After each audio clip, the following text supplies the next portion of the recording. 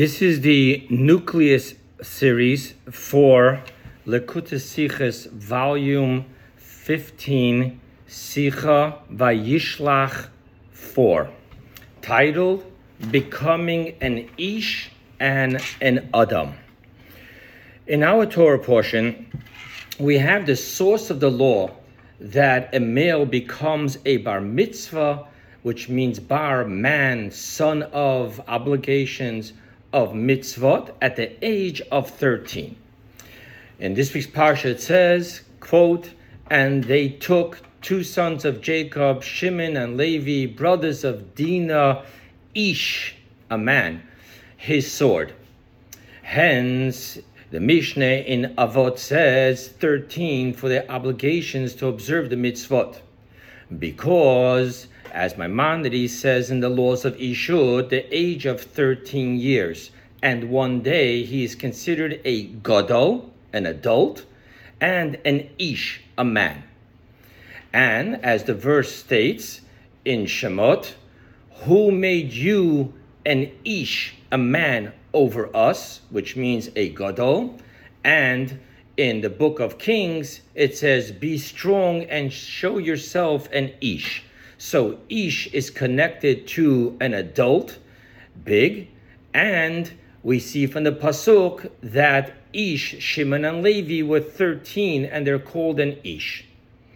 Even though one may show himself smart at a younger age, nevertheless, prior to 13, he lacks in maturity, which means attachment and sensitivity of the importance of mitzvot or of the concept of lowliness.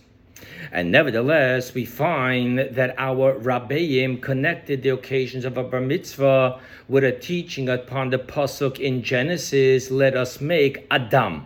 Over there, the word for man is Adam. Now, Adam is a higher level than Ish. So the four titles that we find in the scriptures concerning a man is Adam, Ish, Gever, and Enosh.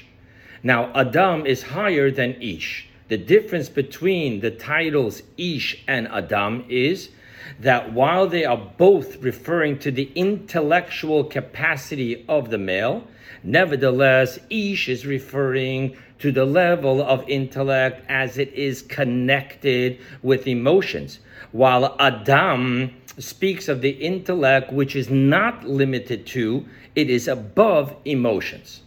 So, if the law states that it is enough to be an ish, to become a bar mitzvah, then why are our Rabbeim connecting becoming a bar mitzvah with having to also become an Adam? Hence, we must say that while it is enough to be an ish in order to be a bar mitzvah, nevertheless, in fulfilling the mitzvot, one must also reach the feeling and influence of the level Adam. And this itself is learned from our verse, "And they took," finishing with an ish, his sword, as we will soon explain. Seemingly, we must understand, being that a bar mitzvah is about becoming an ish, which means one who reached having his intellect connected with emotions, but his intellect complete. Never. So the question is, why are we learning this law from a story that is about the overrun of full blazing emotions? The verse says that Shimon and Levi, they slew every male. Hence, we must say that we are speaking of the male obtaining a level which is beyond Ish, but nevertheless is precisely through which the male reaches the completion of the level Ish. Which is why the Rabbeim extrapolated from this very verse that it isn't enough to just reach the level of Ish for a bar mitzvah, but rather one must also reach the feeling of and being influenced by the level Adam. The explanation to all this is that there are two opinions concerning the law 13 for the obligation to observe the mitzvot. One opinion is that this age is extrapolated from the verse, telling us that this is the natural biological age of maturity. The second opinion is it is a measurement, a shi'ur, in the category of, quote, a law handed down by Moshe from Mount Sinai, meaning that it isn't a logical statement of nature, but rather a heavenly ordinance. Now, note, what we're saying here is that the heavenly ordinance creates the natural phenomena and not vice versa. Now, the legal difference between these two opinions is concerning the adulthood and its obligations of a Noahide, being that Maimonides rules the specification of measurements only applies to Jews. Therefore, according to the first opinion, in which this is not a specification of measurement from Mount Sinai, but it is simply a natural phenomenon, hence also a Noahide is obligated in his 7 Noahide laws from the age of 13. While according to the second opinion, that this is a heavenly ordinance, which is not only applies to Jews and not to Gentiles, it now becomes an individual time for this specific Noahide when he becomes or she becomes mature without a global hard measurement of 13 for all. Now, the impact of these two opinions upon our service to God is opinion number 1 states that we must begin our service to God becoming a bar mitzvah with our natural intellect, learning to understand and appreciate Torah and mitzvot.